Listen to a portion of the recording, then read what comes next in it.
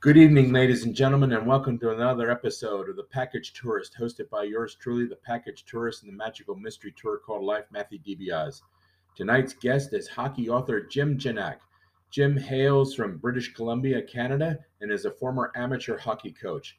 Tonight, we will be discussing his newly released first book, Path to the Summit, Anatoli Tarasov and the History of Soviet Hockey, Part 1, 1946 to 1956. A masterful history of the origins of Soviet hockey. Jim, welcome to the show. It's an honor and privilege to have you here. I'd like to start off by asking you, what led you to write about Russian hockey? Well, it's been something that I've been interested in, pretty much all my life. When I was a kid, I had the opportunity to go to Game 4 of the 1972 Summit Series between the Soviets and Canada when it was played in Vancouver. And over the course of the 70s and into the 80s, I was always frustrated that the Russians seemed to be doing so well at training and developing hockey players. Their national teams were beating ours. And in 1987, I had the chance to work my way down to the Coliseum when the Vancouver Canucks had invited the great Russian coach Tarasov to Vancouver. And I managed to get into the building and introduce myself to him. And I ended up being his guest for the week that he spent with the Canucks. And then when he came back a couple months later for a hip operation, I was able to interview him over about 4 or 5 days. And so I had this connection with him, and I wanted to sit down and one day and write about that. And as I struggled to put everything together, I decided to do a complete history on Soviet hockey. So that's how that got going. Where was Anatoly Tarasov born, and where was he raised? Where was he born and raised? Well, he was born in Moscow. He was born in December of 1910, and he was raised in Moscow. And, his 1910 to, pre-war was a rough time for the Soviet Union. They were just shifting into communism. And basically, there was opportunities in sport, and that's where he got his beginnings. How did Tarasov become involved in hockey? Well, his intention was to become a soccer coach. When he went to university to learn how to be a coach, the focus was on bandy, which is what the Russians call their version of hockey, and soccer. And his primary focus was soccer. But after the war, when the Soviet Union decided to re-enter the international community, there was a decision to take up a bunch of sports. One of them was going to be Canadian hockey. And the opportunities to establish yourself in hockey were greater than soccer.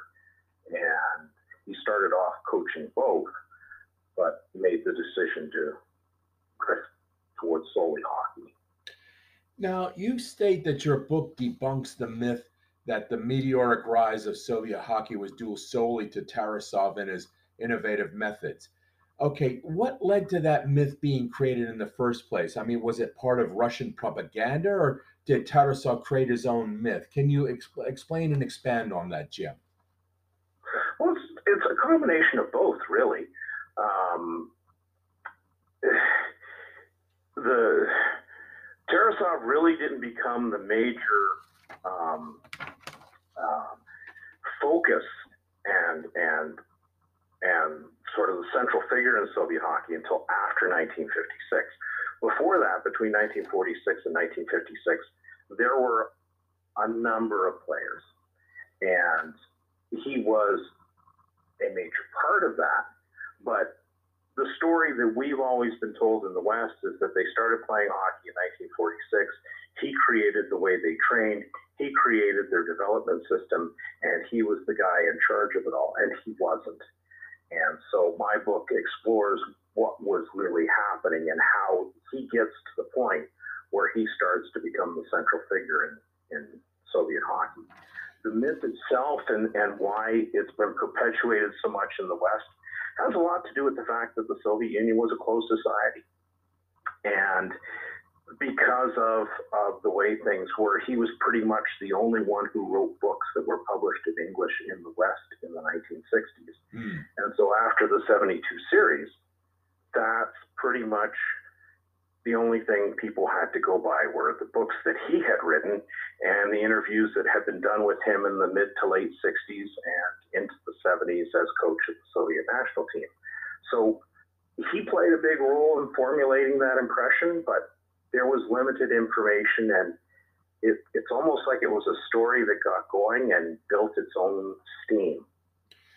Okay, who were those key Russian figures during those early years from 46 to 56, who were basically working alongside Tarasov? Can you name some names, please?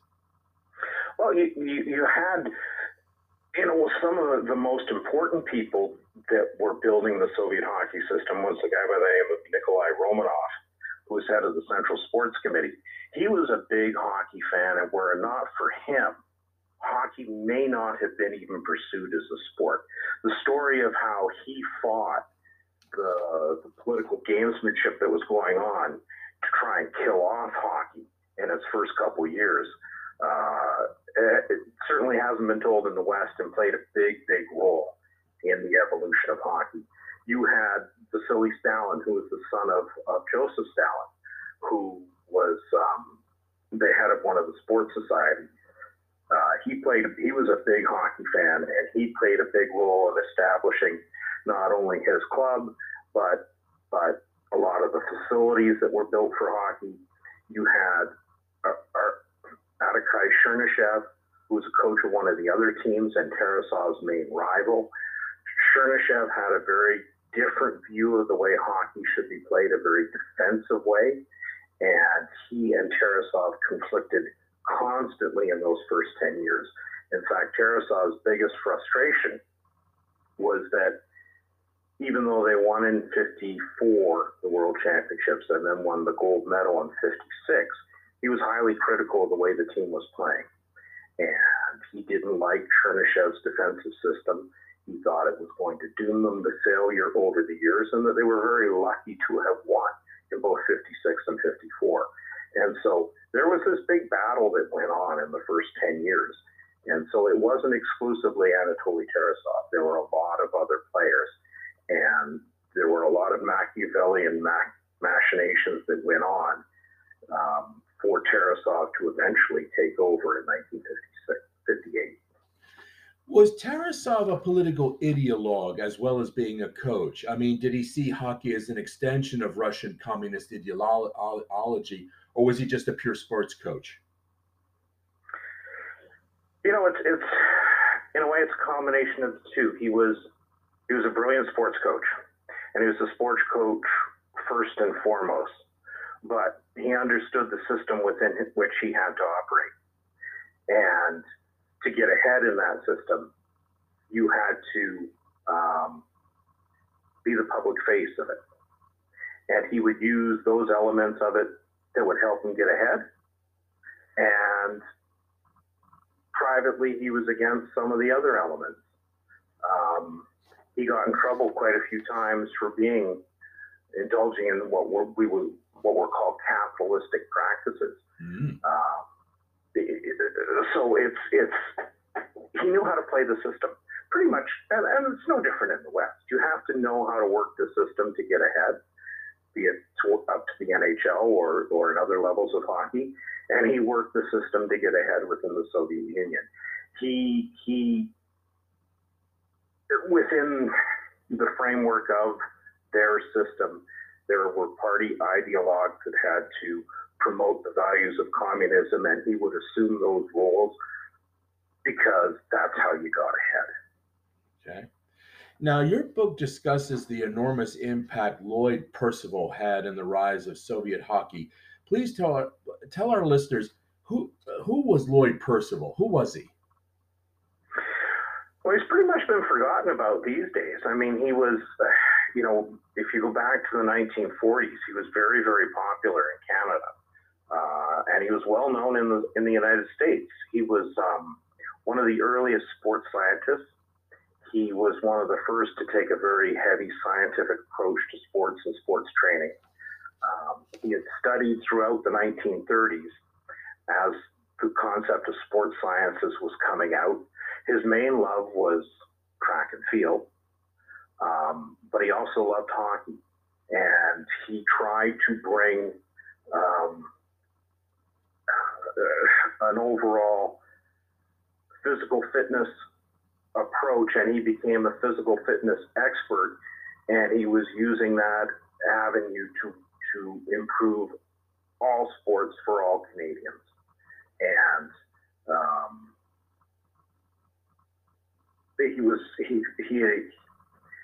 there were a lot of I'm trying to think of their names,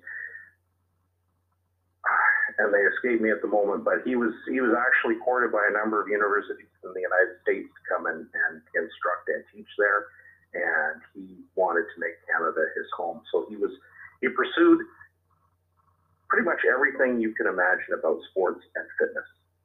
Okay.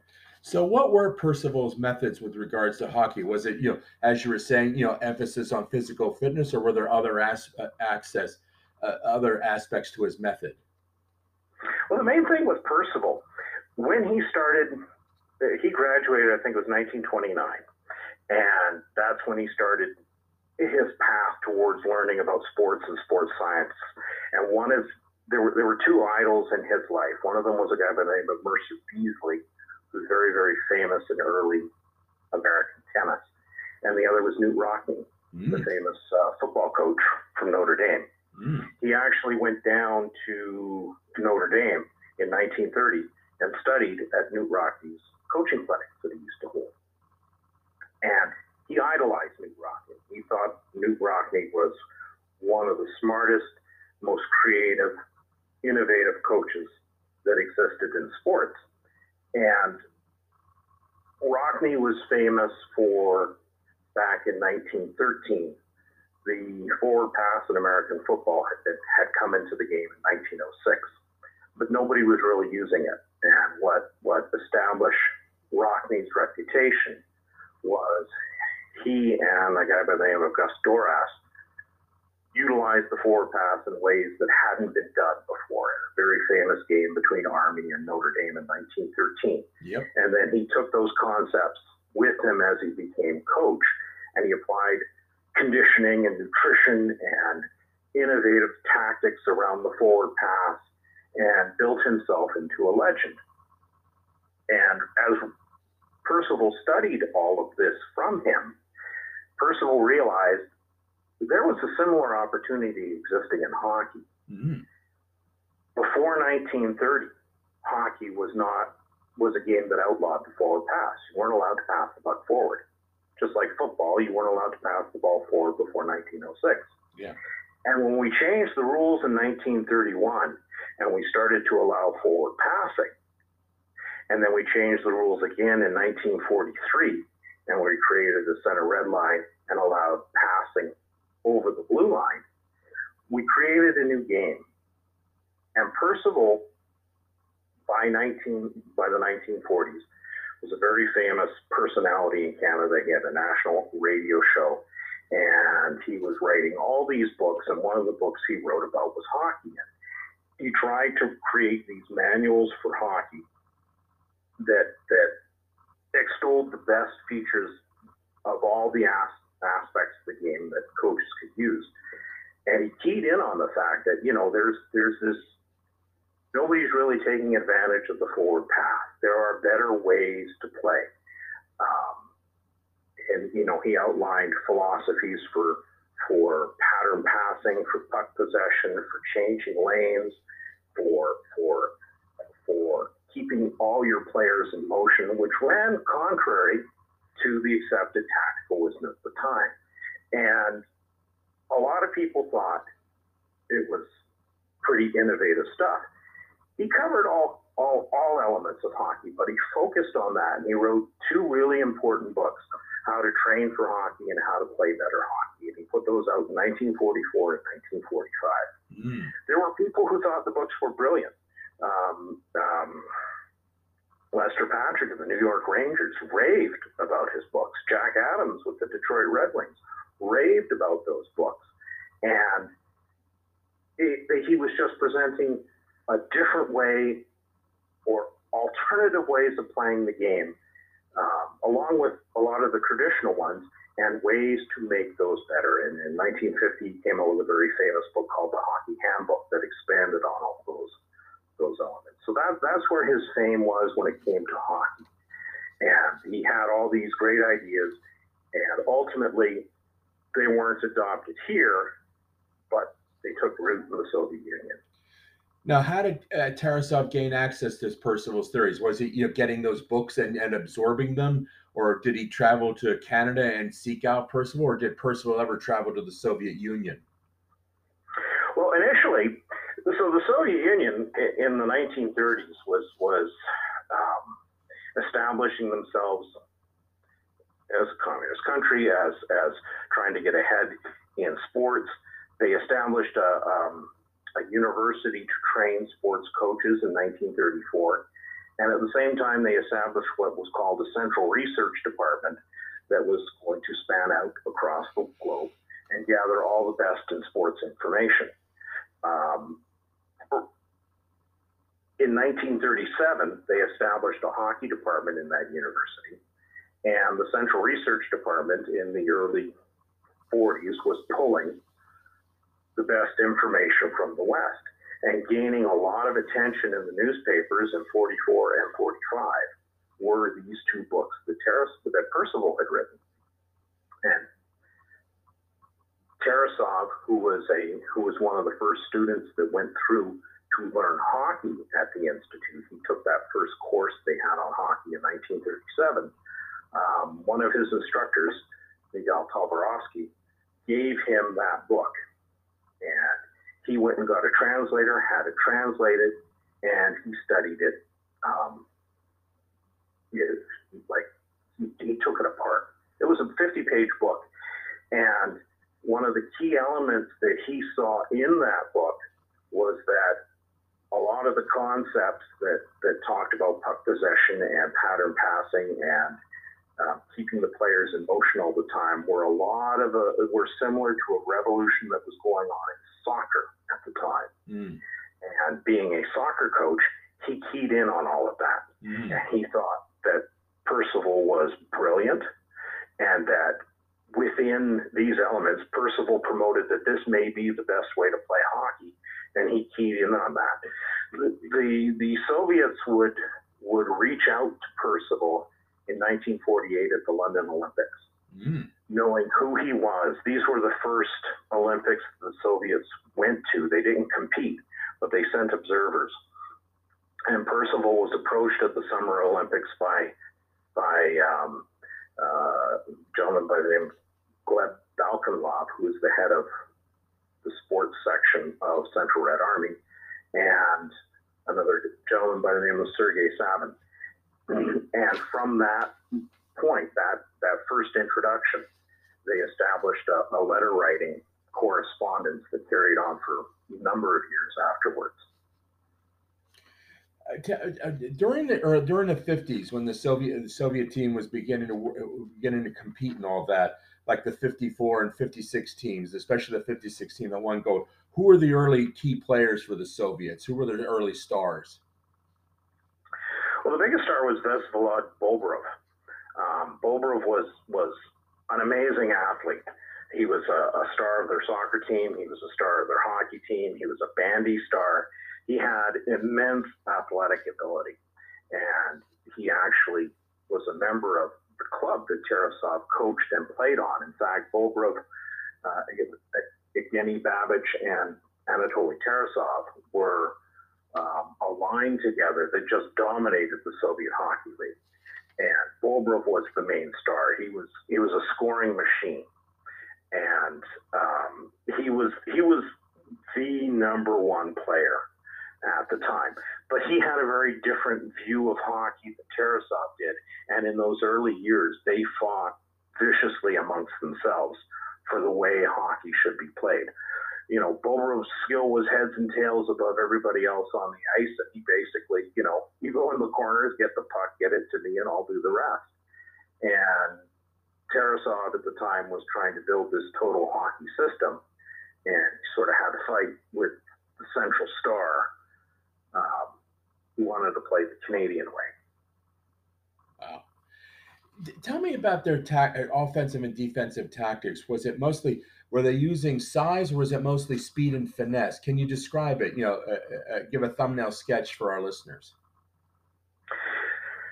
It was speed and finesse and conditioning. And certainly with Central Red Army, Tarasov was trying to implement a lot of Percival's theories about pattern passing and being in motion and keeping the puck and puck possession. There was a concept called total soccer, and he was trying to bring it to life in hockey and call it total hockey. So it was largely a game of passing, of learning, passing patterns and confusing the opposition with approaches that they weren't familiar with, and using their speed and conditioning to push that pattern passing, above the ability that the other teams could play. Certainly in the early years, the key element was the conditioning. Tarasov was a big fan of Lloyd Percival's, and there was a soccer coach also that Tarasov idolized at home, Boris Arkedyev. Both of them believed in conditioning and using conditioning to elevate the pace and play above your opponent's team. And Tarasov brought that to hockey. It was interesting when a team from the Soviet Union went to England in 1945. The biggest, they just amazed. They did to the English what the Soviets did to Canada in the first 4 games of the 72 series. Wow. But they were doing it in soccer in 1945. And when you read the press accounts of the time, it's almost exactly like their hockey. There's this high level of conditioning. There's this pattern passing. It's like they have the ball on a string on their feet, and they're tapping the ball into the goal. And several people would step back and say, yeah, but it's if you watch it, it's the same pattern over and over again. This can be beat.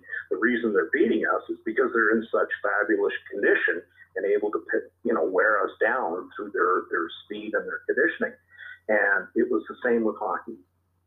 And that's when they first came over in '54. They were playing at that first World Championships.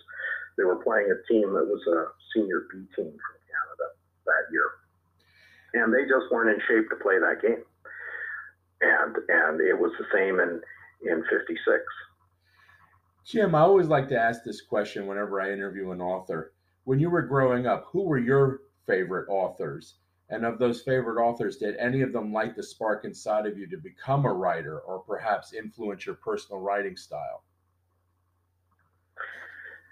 Well, when I was a little kid, my favorite books and favorite authors were Charlie and the Chocolate Factory by Roald Dahl and Charlotte's Web by E.B. White. I was also a huge Hardy Boys fan, so I love Frank Dixon's books. I was pretty much a voracious reader as a child, but I think when it came to hockey, the books that influenced me the most were written by Ken Dryden. He came out with a book in 1973 called Face Off at the Summit, and then in 1980 there was The Game, which I thought was an amazing book.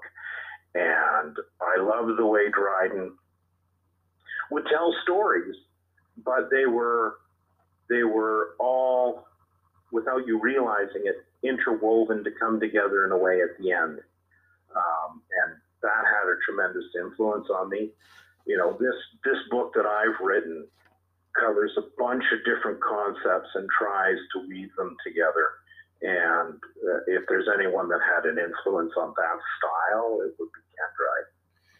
Now, this book, your book, Path to the Summit, is first of a trilogy. Is that correct, Jim? And when will part 2 come out, and what time period will part 2 cover? So part 1 is out now. Part 2, I'm working on as we speak. I'm hoping for November of later this year. The time period it'll cover from 57 right up until just after the 1972 Olympics, which was the end of Tarasov's time on the team. And then the third book will cover the 1972 Summit Series, mostly from the Soviet viewpoint, from the Russian side of the story.